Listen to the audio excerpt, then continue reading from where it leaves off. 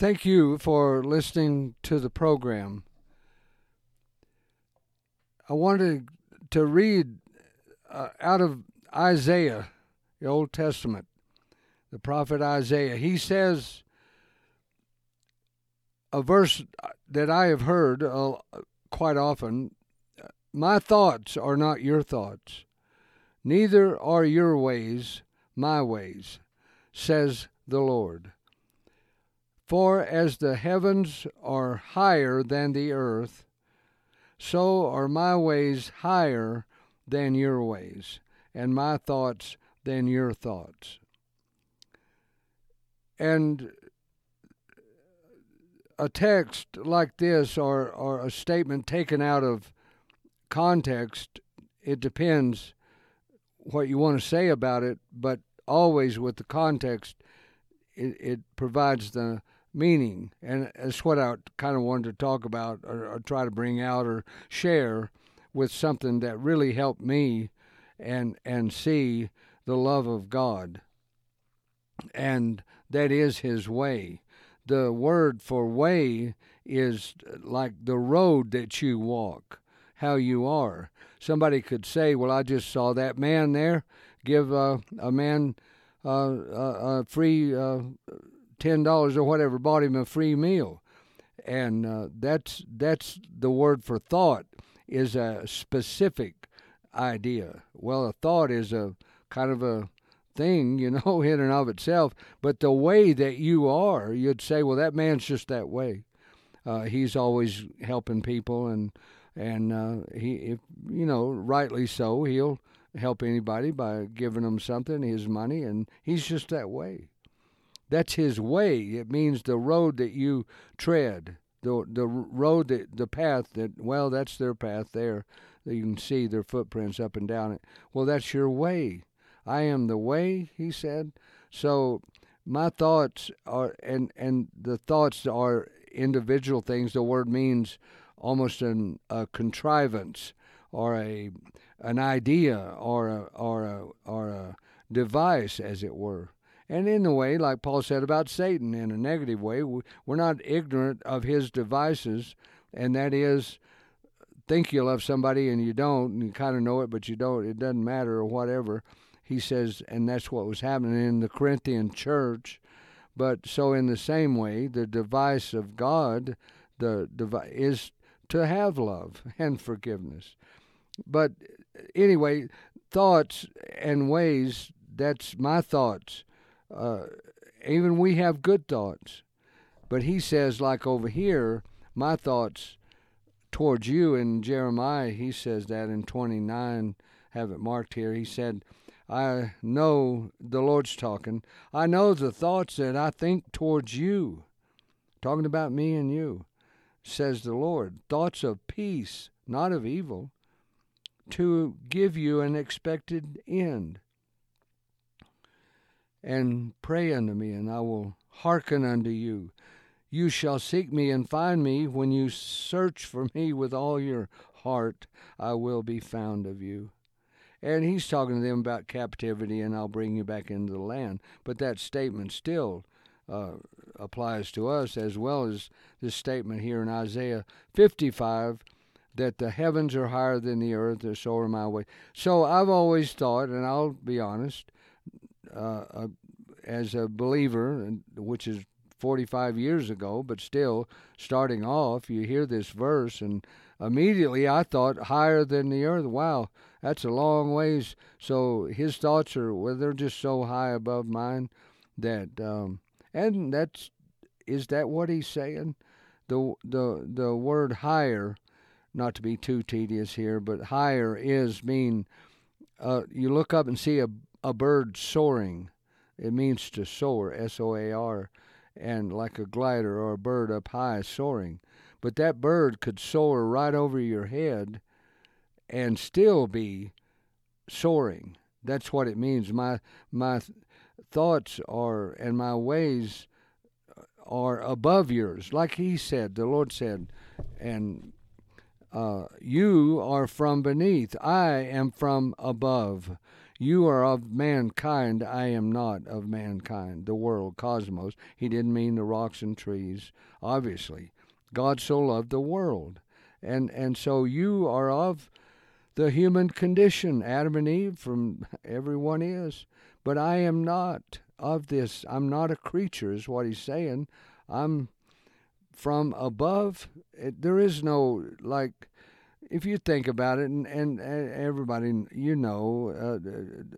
the person on the other side of the earth, up is a different direction. We'd say, well, he's pointing down. And no, he's pointing up. And if he were here, it's relative to the what your foundation is.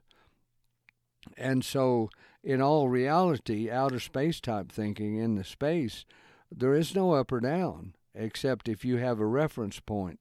And God is that reference point, and the earth is our reference point, as it were, in that's why there's up and down. And there truly is, but then again, there's not. So what's he mean above? Like, it can be translated beyond. And like, that's beyond me. Well, you're not talking about distance. Well, that's above my understanding. Well, that's what he's from. Simply saying, I'm God and you're not. I'm not a creature. I am a creator, and he is. But when he lives in our heart and gives us his spirit, and not as a little God, he's already done that. But when he puts he lives in us, not with us. He said to them, he's been with you, but I will be in you, the Spirit, and then you will live. And see, those men he was talking to believed everything that we do and more, and had raised the dead and done miracles and all that. But so him living in us is all important in and of itself, because you could do, and they were fulfilled every other issue except that. So back in Isaiah's time and before, they knew what the promise of the Spirit was, but it hadn't happened to them and didn't happen. Like Hebrews said, they died not having received the promise, but look what they did through faith. And that faith come from the Spirit of God that was with them. I mean, he can do that. He does that. But when he lives in us, when faith came, the one that's the author and finisher of our faith, he lives in us, in our spirit. The ground he's talking about putting the incorruptible seed into is not the nature, as it were. It's the person, the spirit. And you're actually technically, or however, actually, really, you can't be the old man that does not believe Christ is the Son of God. Now, I remember when I did not believe that, but when he came into my heart, that was put out. Now, the old nature is still there, but that is the spirit of that, of unbelief like that.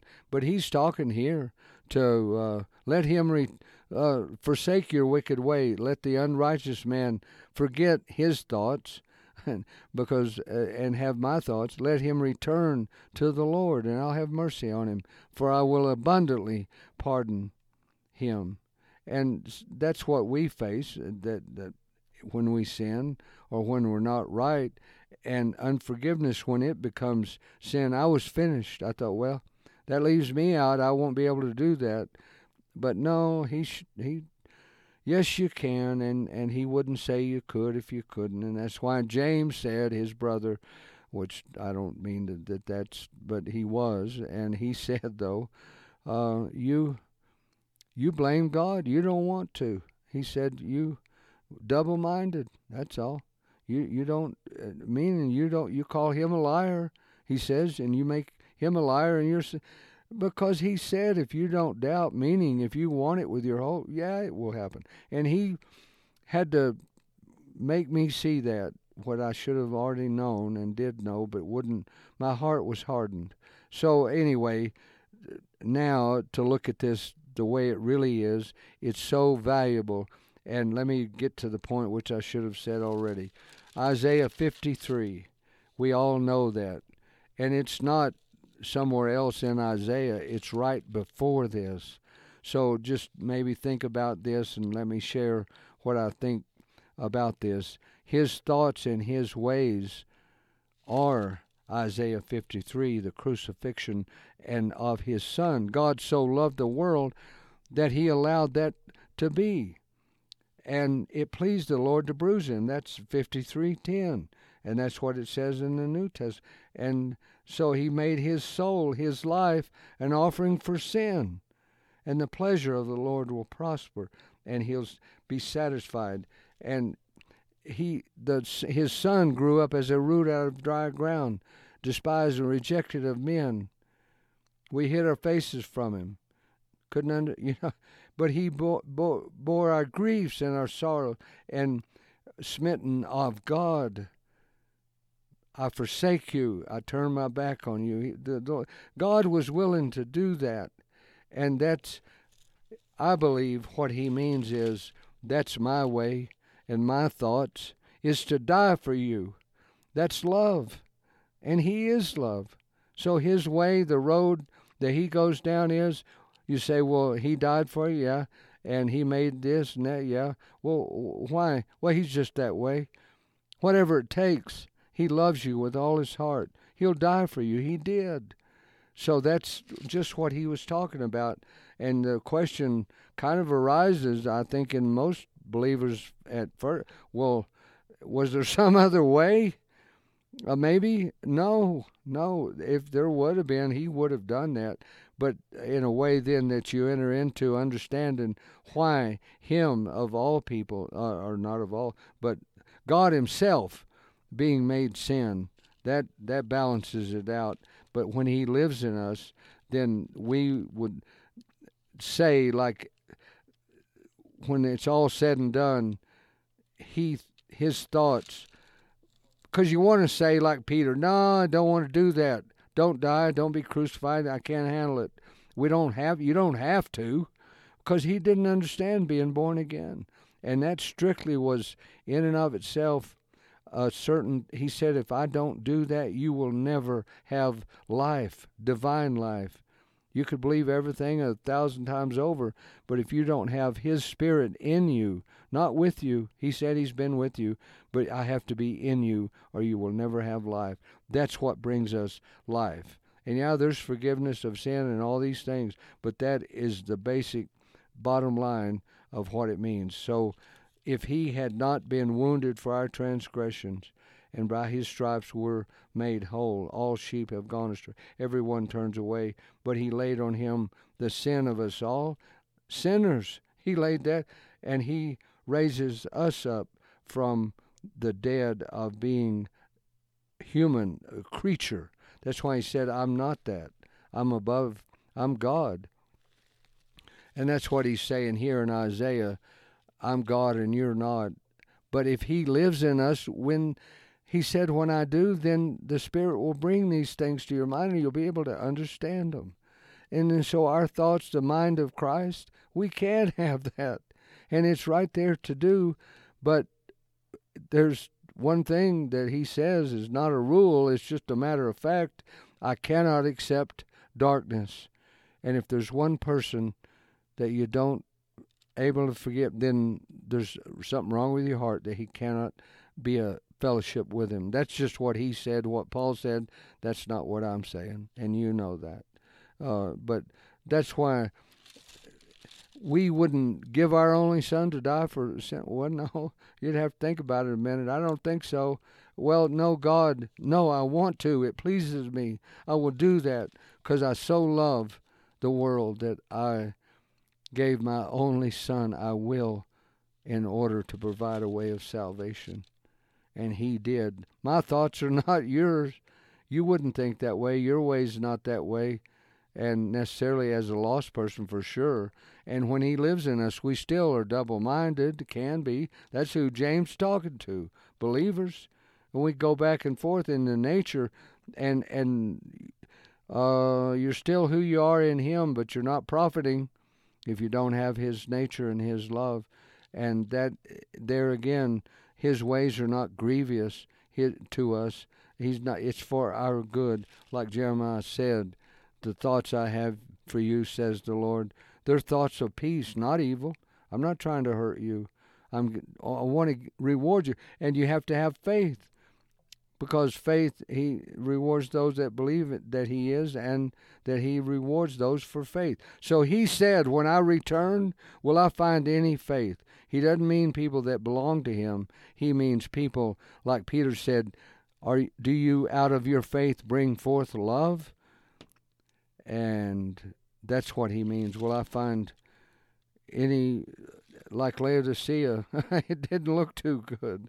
And I'm afraid today maybe that would be the thing. But that's what I mean. To take this verse in context is, my way of salvation would not be your way. And I soar above you. My thoughts and ways are above you. You can't understand them.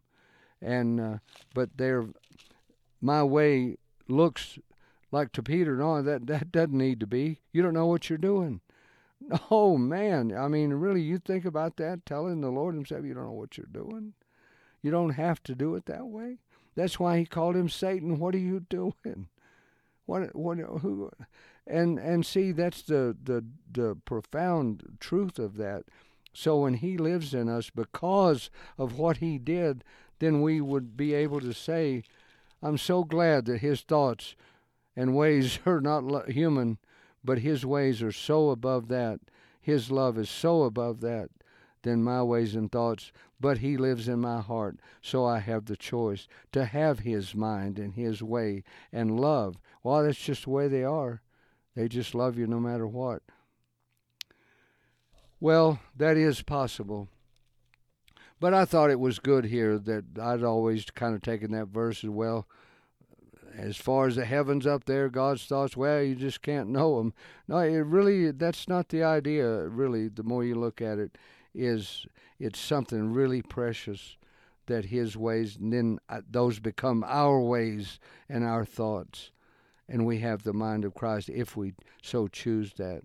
But that's why he's making the statements. It's one way or the other. Because your thoughts, as it were, even as a unfaithful, they're not mine. And your way of forgiving those forgive you and not those that don't, that's not my way. And so that's above us. It's beyond. And so when he lives in us, then everything changes. And we're given a precious gift that all we have to do is be willing to give up ourselves, as it were, and become who he is in us, and we're still ourselves, even more so, far more, as the heavens are higher than the earth. Who he is, and when you become part of him, then that's, but if you're not, then that's true, but if you are, it's still true, the Father and Son, he's always greater, the Father, but we can have his ways and thoughts and mind and love and heart. And like he goes on to say, the rain comes down from heaven, but it waters the earth and brings forth fruit. That's what he's saying. So my word shall be when it goes out. It won't return void to me. It'll accomplish at least some. That's the Lord said, surely 30% or something. But it'll prosper where I send it. And that's why he's so grief-stricken when we won't love him and make the right choice. Thank you for listening to the program.